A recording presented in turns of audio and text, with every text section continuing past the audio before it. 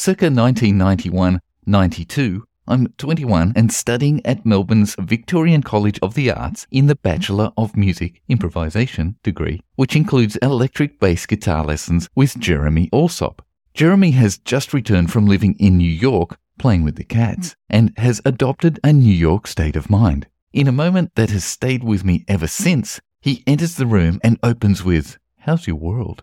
Wait a minute, I thought, I have a world? Hello, I'm Dr. Brad Fuller, and this is the Gig-Based Learning Podcast.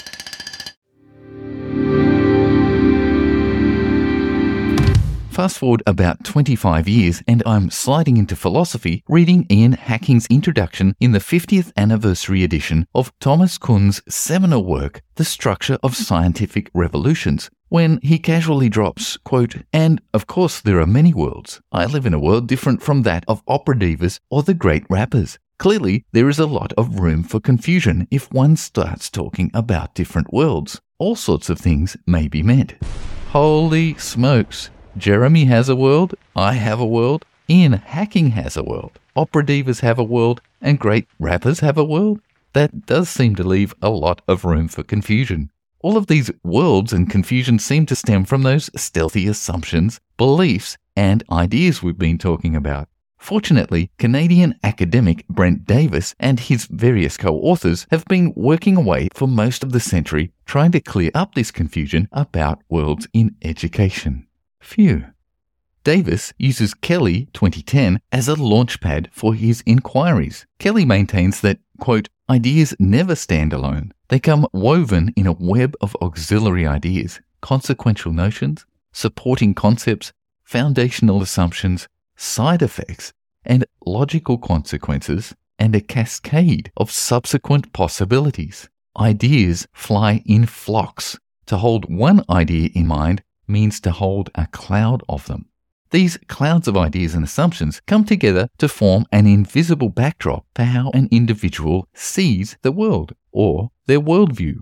Methodologist John W. Creswell favors the term worldview, but says it's often used synonymously with paradigm, a term Kuhn resurrected from, you guessed it, the Greeks, when he reintroduced it to the world in the aforementioned The Structure of Scientific Revolutions.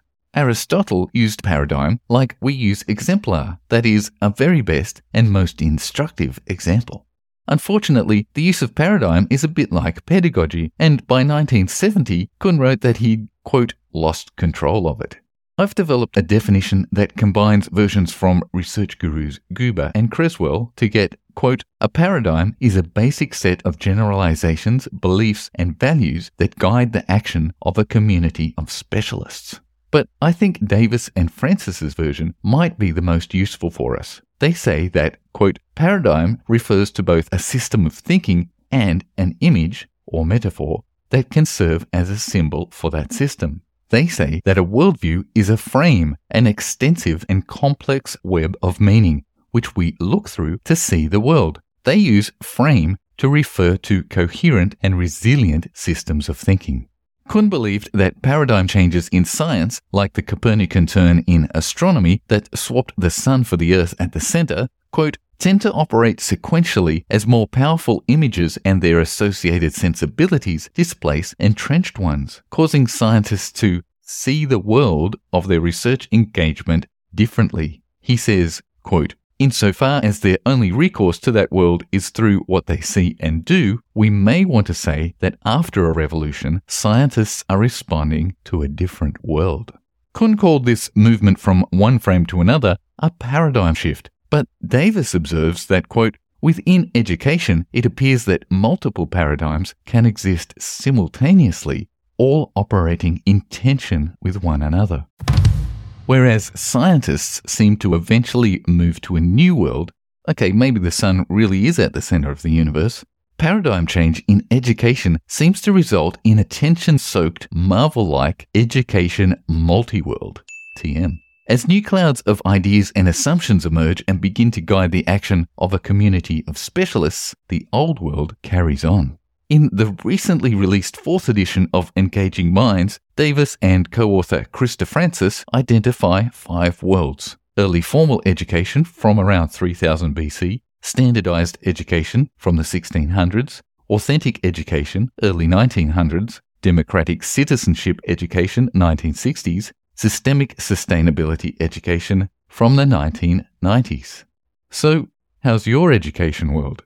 This question is crucial because each of these worlds in the education multi-world operate in different webs of metaphors, and it's likely that inhabitants of different worlds can't understand each other. Davis and Francis note that, quote, webs of association are meaning and compelling from the inside, but they can be confusing and nonsensical from the outside. And remember, as Guber explains, these clouds of ideas and assumptions guide our actions. And as Kelly pointed out, these actions have side effects, logical consequences, and a cascade of subsequent possibilities. Surely then, we should strive to live in a world which is most nurturing for us and our students. Nobody should live in a world where their ideas are confusing and nonsensical. To that end, in the next installment, we'll pack our cloud of ideas into a metaphorical removalist van and maybe head west in search of new classroom music education frontiers.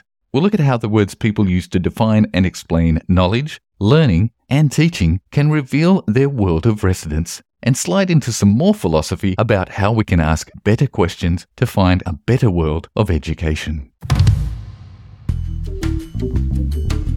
If you'd like to know more about gig-based learning, we have a website at, unsurprisingly, gig-basedlearning.com. On the website, you'll find information about our gig-based learning community of practice. It's for classroom music teachers who want to find other classroom music teachers and join with them to live the good life of good teaching.